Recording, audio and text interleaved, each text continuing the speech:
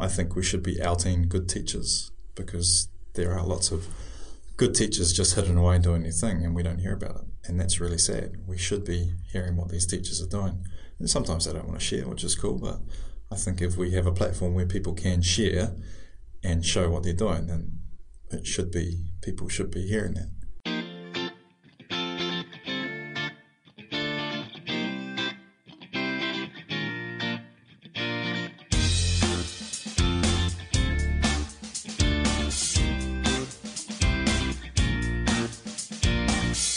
You're listening to the NZPE Teachercast, a podcast sharing some of the inspirational stories from amazing teachers and educators within New Zealand and around the world.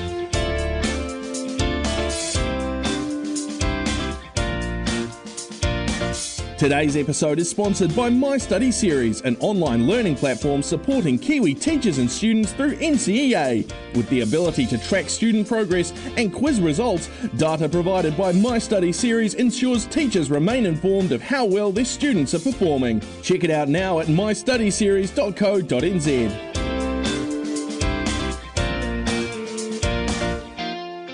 Kia ora koutou and welcome to NZPE Teachercast. As you'll be able to tell, we're doing things a little bit differently today. Ko Celia Fleck tōku ingoa, and today it is my privilege to be sitting in the interviewer seat that is normally occupied by the one and only Carl Conliffe, and to be asking him the questions. Carl really doesn't need any introduction, and so in keeping with the recent PENS NZHEA EONS conference theme of past, present and future, I thought we could go on a bit of a journey today. So Carl, tell us about yourself growing up. What did you love to do? Who or what were the big influences in terms of how you spent your time?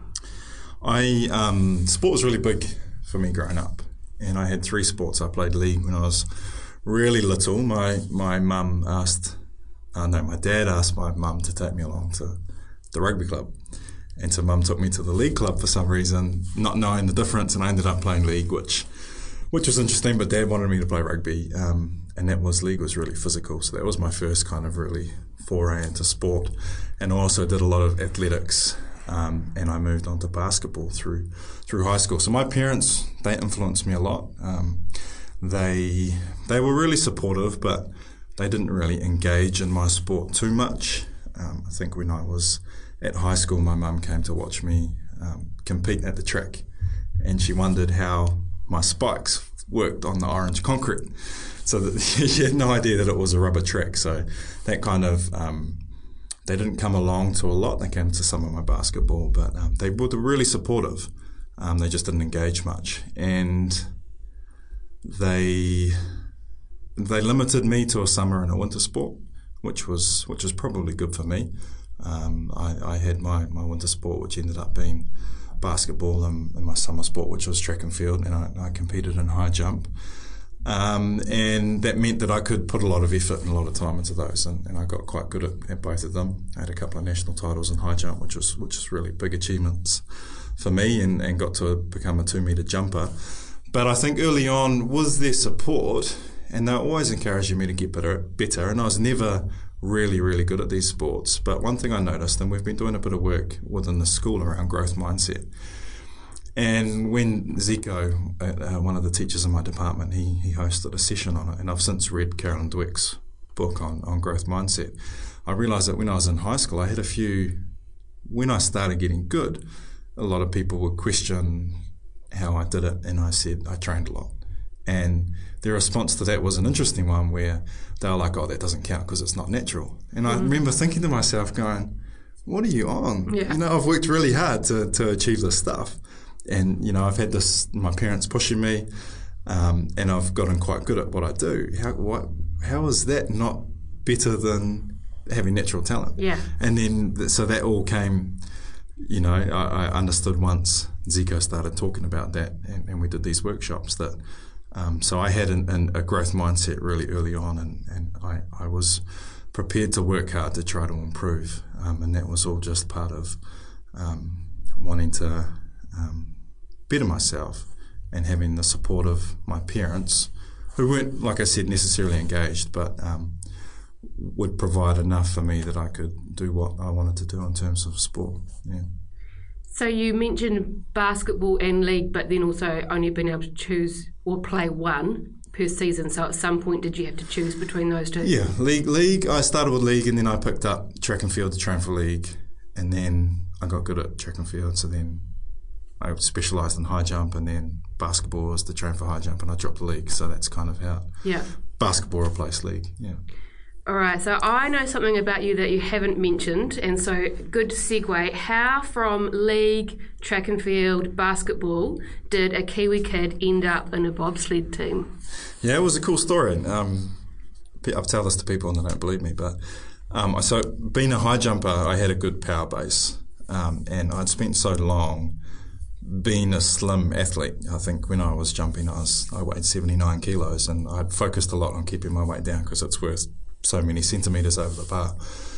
And then when I finished that, about 2004, 2003, I finished competing. I thought I'd go the opposite way, and I just tried to put on a lot of mass, a lot of muscle, and I ended up getting into bodybuilding, and I've competed in that as well. And then one day, my sister-in-law rang me up, and she said, "There's this Talent ID advert in the newspaper. They're looking for big, powerful athletes." So I thought, I'll give it a go. Nothing to lose. It's something new. I've always wanted to be an Olympian. That was my desire, my dream when I was young. So I went along, and we had to do these jump tests and a speed test. I think it was 3 jumps and then maybe a 20-metre sprint. Thought nothing of it, and got a call a few weeks later to say I actually finished quite high up in the standings because they had a multiplier for your weight. So I had all of that base power and then a multiplier for my weight. I think I weighed about 108 kilos at the time, which was pretty heavy. And in bobsleigh, so you have a 200 kilo sled, and in a 4-man, I think the limit is 600 kilos. So you want at the top of the hill, you need that weight. You need all 600 kilos. So if you don't have it at the top of the hill, you put it in the sled with lead weight, because weight is really valuable at the bottom. Yeah. So if you don't hit that 400 kilos between 4 people, you're pushing a heavier sled off the blocks, which doesn't help. So you get that multiplier in the Talent ID because I was a bigger athlete, so I was worth more to the team. So that's really what kick-started it. And we did really good. I got to compete in Switzerland, which was a choice experience. We were treated like professional athletes, which was cool, but we didn't quite make it. We had a few crashes, and investors got scared and dropped funding. So just before Vancouver, the team was pulled out, which was a shame because it would have been a cool experience. Absolutely. And so when you were younger and you dreamt of being an Olympic athlete, did you ever have a particular sport in mind? It was track and field. Yeah. But I got to uni and I did an exercise science degree, and you learned very early that unless you were doping, the likelihood of making it was pretty slim. Yeah. Which is a shame. It is. So what led you to teaching? I tried the fitness industry and didn't like it. I felt that people weren't really prepared to invest money in their own body to better themselves and keep themselves healthy. They're more than willing to invest lots of money in their car, but not their body, which didn't really make sense to me. And I had done a bit of coaching at the time, and it just seemed like a natural transition. Wasn't something I was overly passionate about, but I didn't have anything else. So I made the jump. I actually did it online. I did all my study online. I lived in the hut. Vic Uni was in town. I was just too lazy to drive in each morning. So we did all this online learning. And then I think we had a weekend up at Vic Uni, and that was it for 1 year. Still practicums? Yep, still had your practicums. Yeah. But you'd have this online work, and I'd just spend all Monday doing it. I'd go from 9 a.m. to 9 p.m. completing the week's work, and then I had the whole week off. It was lots of fun. But I don't remember any of that stuff. What you learn is being in front of the kids. Yeah. That's where you get all your learning and your experience and make all your mistakes and learn from that. Absolutely. So those of us who've been to your workshops on gamification have seen the photos of how you've been a gamer. You've been all over the world almost with your gaming. Tell us about your experience as a gamer and how it has influenced some of your teaching practices. I had a few classic game consoles when I was really little. I had a Sega SC3000 and an Atari machine, and all my friends had them as well, and that's what we did when we were really little. When we weren't playing sport, we played video games. And then I got to a period maybe intermediate, start of high school, where there wasn't much gaming happening because games were starting to get expensive. So it wasn't until I really had some disposable income that I started getting back into it, and sort of towards the end of high school and start of uni that I started seeing these opportunities come up, and it's when online gaming on consoles sort of was introduced, and I'm a bit of an early adopter, so I jumped on board that. So, I was just kind of the situation, those environmental influences where it was new and not many people were jumping on board online gaming. So I was one of the few people doing that, and I had a lot of spare time because I was studying, and all that kind of contributed to being in a position where they were looking for people to compete. And the competitions were pretty weak, to be honest, and there weren't many people interested. So I was just kind of lucky and went to a few competitions. I went to one in Auckland that I won, and that gained me entry to a final in Queenstown during Winter Festival, which was really cool. And those core group of gamers at that point, I think it was about 2001, kind of hung together quite a bit, and we entered a lot of the other competitions. And then FIFA introduced something called the FIFA Interactive World Cup, where they held a world championship, and all you had to do was be the top qualifier in your country online. So I would game for 7-8 hours at a time. I'd get home from teaching, and by 4, and I'd be on the game until 2 a.m, rinse and repeat. So I got to go to Germany, London, Australia a couple of times. Got to take my mum to Australia. It was always all expenses paid. Yeah. So my partner, who's now my wife, she got to come to London and Germany, which was pretty cool. And they put you up in 5-star hotels, and you get a stipend, and it was pretty cool. It was every 12-year-old's dream. Yeah. And I actually won a trip to Amsterdam as well, but I had a choice between the bobsledding or a trip to Amsterdam. And so I chose the bobsledding, which naturally, being a physetta, you would. But I remember at the time, all the gaming community were like, what an idiot. Why wants to go to the Olympics? Yeah. He's got a trip to Amsterdam. And I'm like, what? Why would you?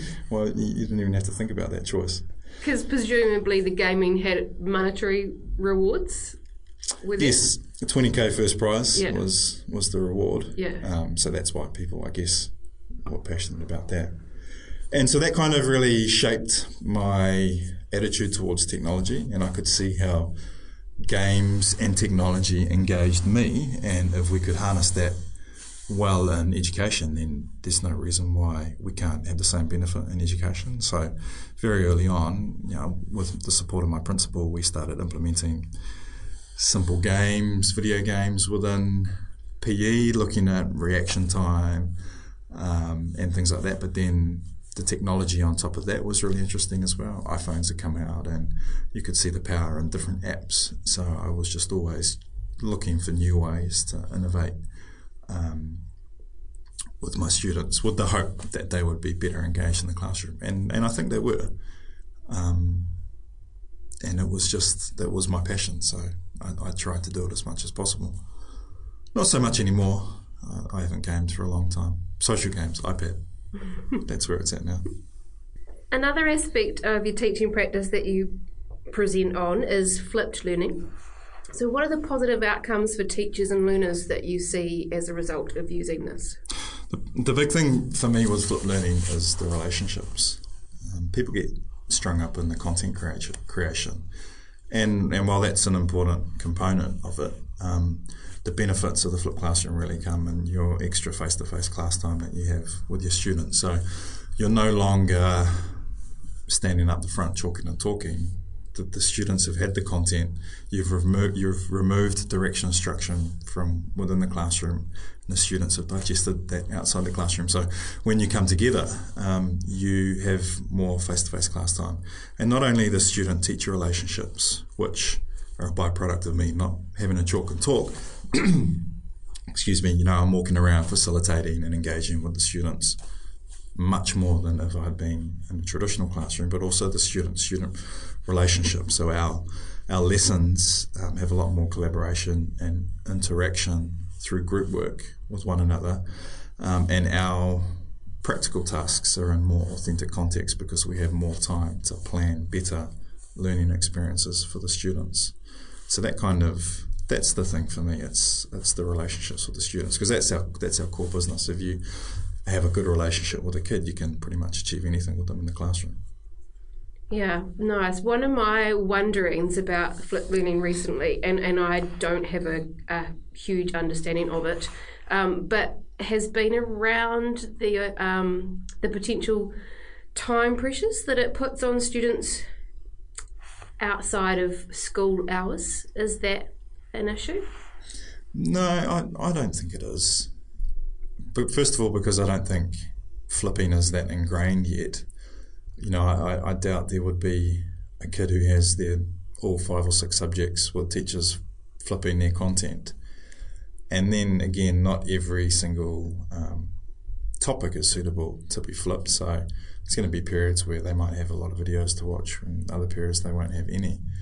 And there's ideal time frames for the videos too. I tend to keep mine within 5 to 8 minutes tops if I can. Maybe a few stretch out to 10 minutes.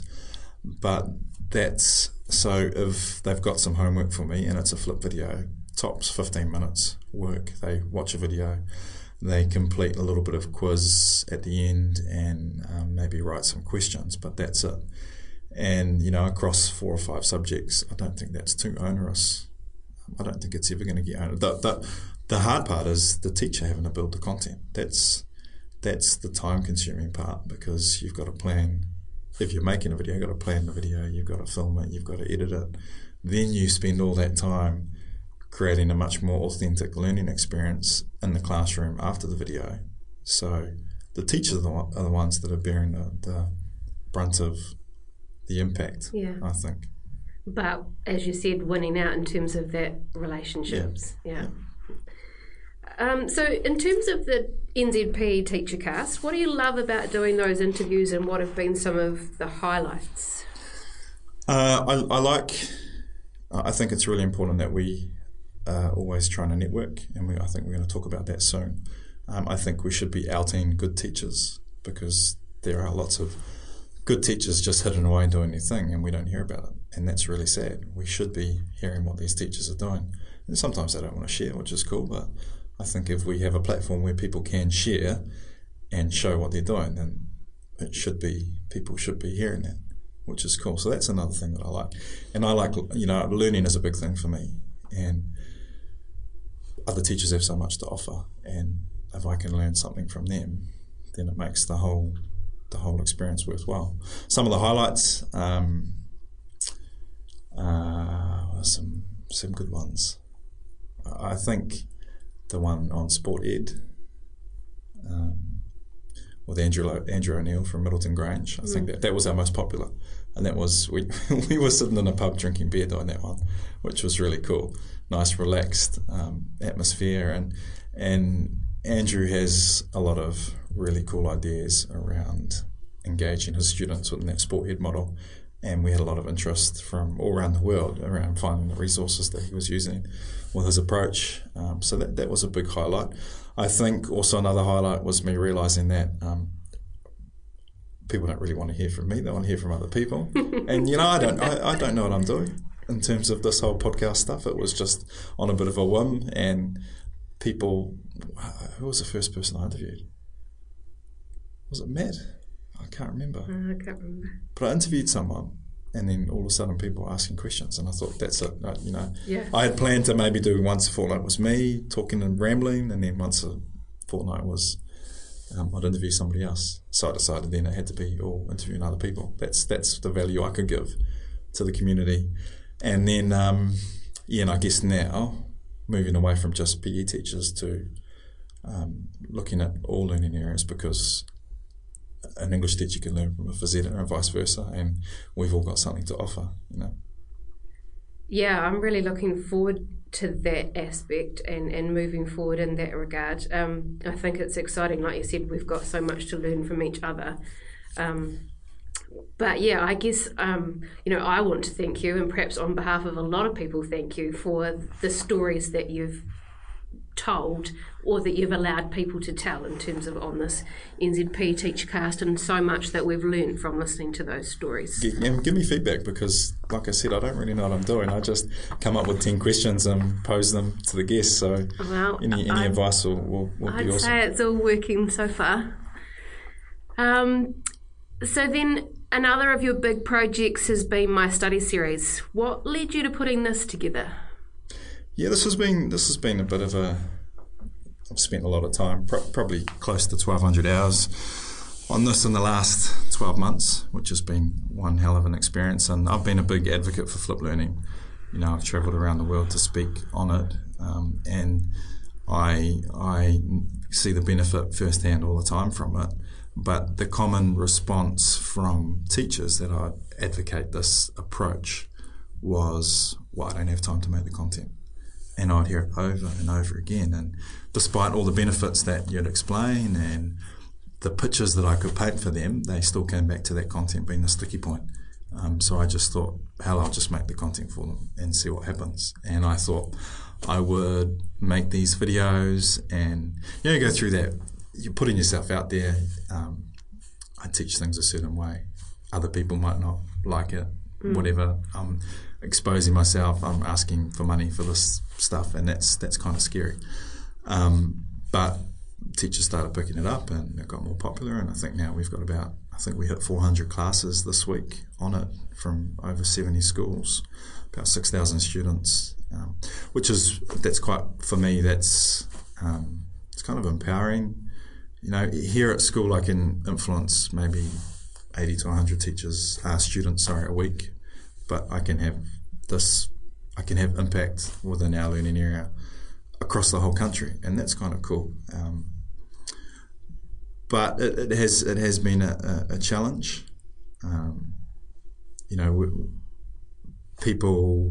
It's tough. I'm selling a commercial product to my peers, and I don't like that aspect of it.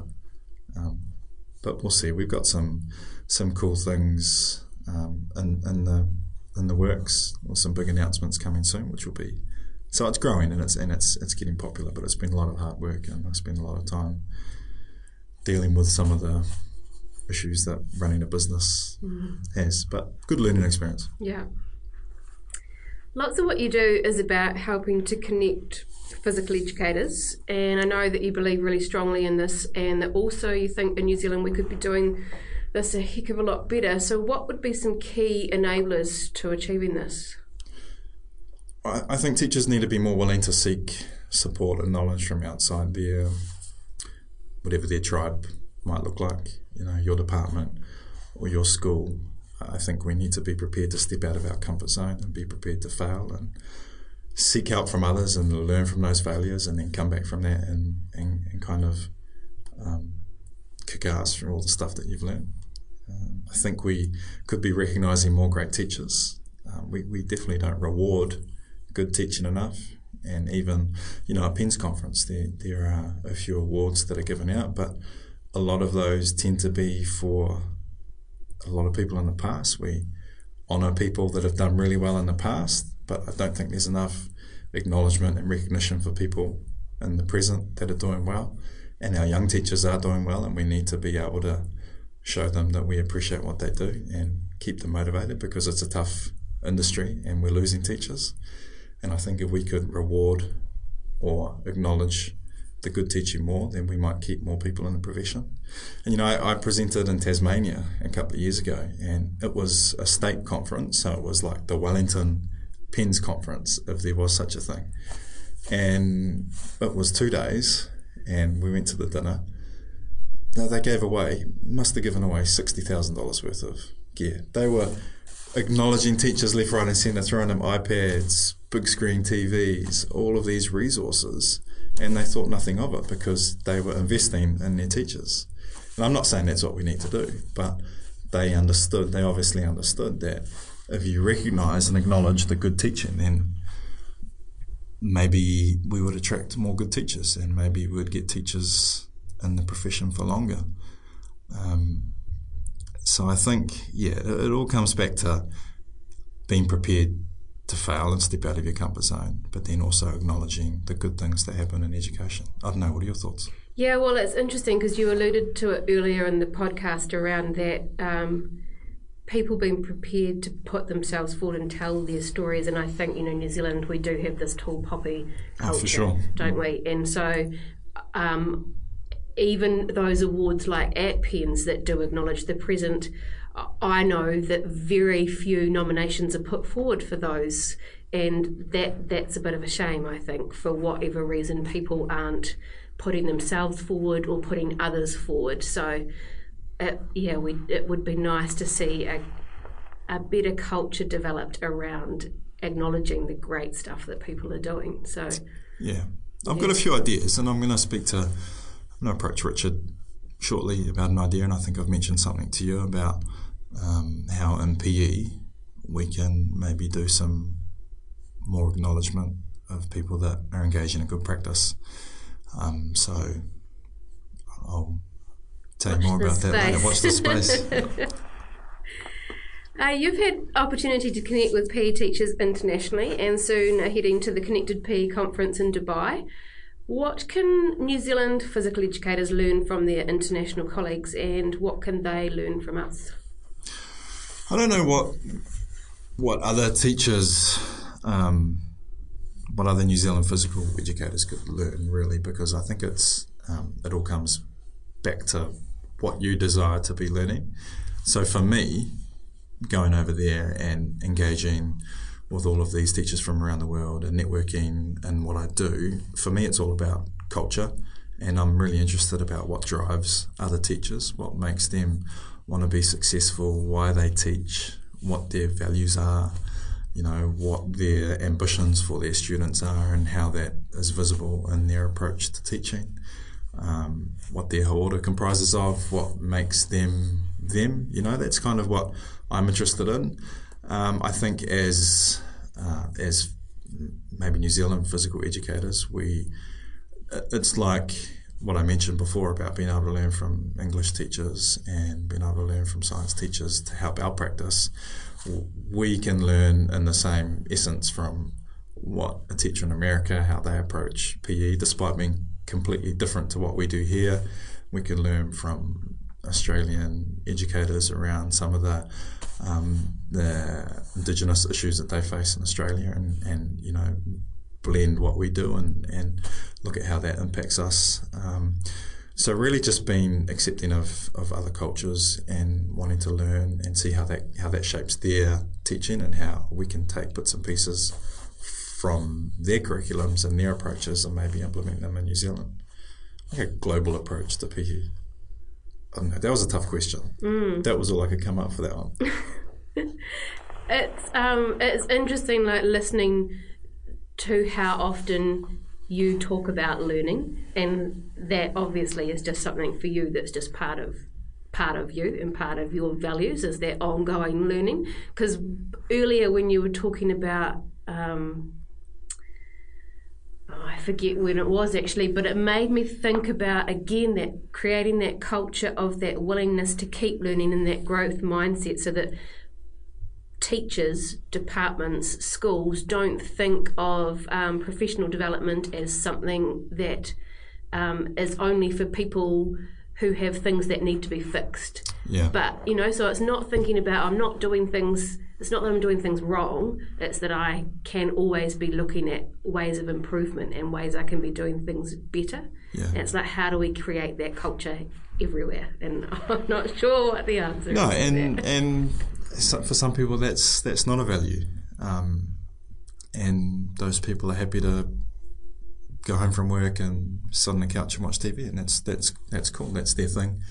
My thing is I go home and I try to learn something new. And I haven't always been like that, and even at the start of my teaching career I wasn't like that, but when you start seeing, again, good teaching practice, and you see these teachers doing these cool things, and you're like, oh, how do they do that? And if I could use that in my class, I can have a positive impact on my students. So you learn a little bit about that. What do you think are going to be the big game changers for physical educators over the next 10 years? And alongside that, do you think that there are any non-negotiables for physical educators that they must always hold on to for the sake of their learners and physical education itself? No, I think we've got a pretty scary future for PE anyway. I think the technology is just going to get massive in society. There's going to be more screen time. We're going to have a more sedentary population, and that's going to cost us. It's definitely going to cost us. But in saying that, I'm very pro-screen. I've got a 2-year-old and a 4-year-old, and I put very few restrictions on their screen time because I think in 10, 20 years' time, everything they do is going to be done on a screen, and people might disagree with that, but I've seen how the screens for them have had a positive impact on their learning, which has been, I never thought I'd have this attitude towards it, but I do, but it's all in balance, moderation. I don't let my kids sit there for the whole day watching YouTube, which I'm sure if I let them, they would, but we've got them out in the backyard and we take them down the beach, so it's finding a balance. But it is going to be interesting seeing what the future holds. I think we're going to be really data-driven. I think technology, the advancements in technology, we're going to see more uptake of wearables and how the data from those wearables is going to drive some of the information and data around PE. Life tracking, have you heard of life tracking? No. So life tracking is you can track everything. People track every single aspect of their life, how long they sleep, what they eat, those are the staples, but then how much urine they pass, the books they read, when they've read them, like anything you think of, their weight, whatever, I'm only touching the surface, but what that allows people to do is to see and determine what their behaviours have, how they've influenced other aspects of their life, which I think is really interesting. And I'd love, I made a note, I'd love for someone in scholarship student, to do some life tracking for 12 months and base their whole scholarship project on maybe how certain behaviours that we might not have considered has shaped how that's influenced their physical activity levels or something like that. Yeah. Like I can open up an app now on my phone that will tell me the things I did the day before where I had my best sleep.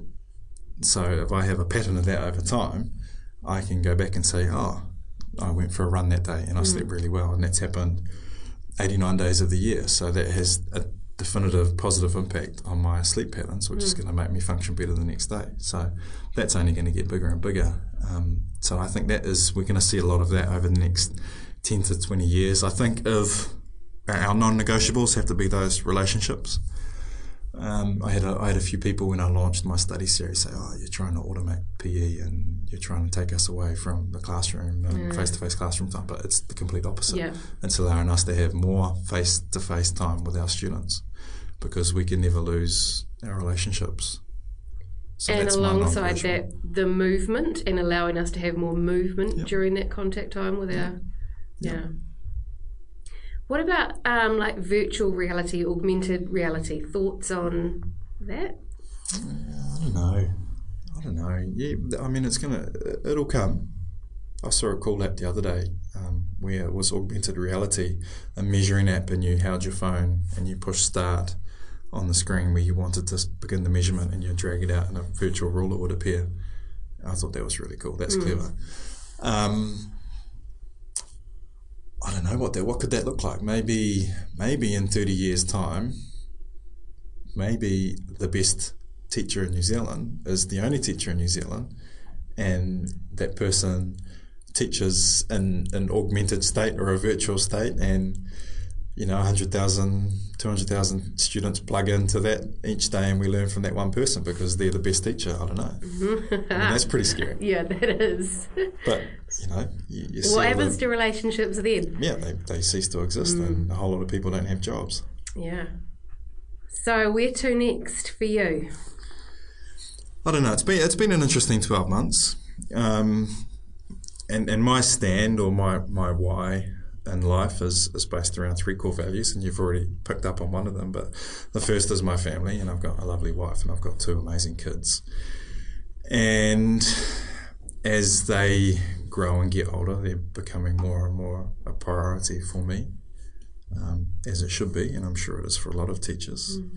My taha tinana, my physical well-being is the next most important thing to me. I spend a lot of time training and trying to keep fit because that's something that I value, and I think in the future, as we become more sedentary, which we will, I think being in good shape is going to put you in a position where it's much easier to be successful than somebody who's not in good shape, as sad as that is, because an unfit person has as much to offer as a fit person, but I think the way we're going... Successful in what regard? How do you use the idea of success? Could be used in any manner. I mean, when I say, I think you're going to get more opportunities. Yeah. Yeah, I think we're going to start, looking... We already do. We look down on people who don't fit the norm for society. Yeah. But I think that's just going to get exaggerated even more.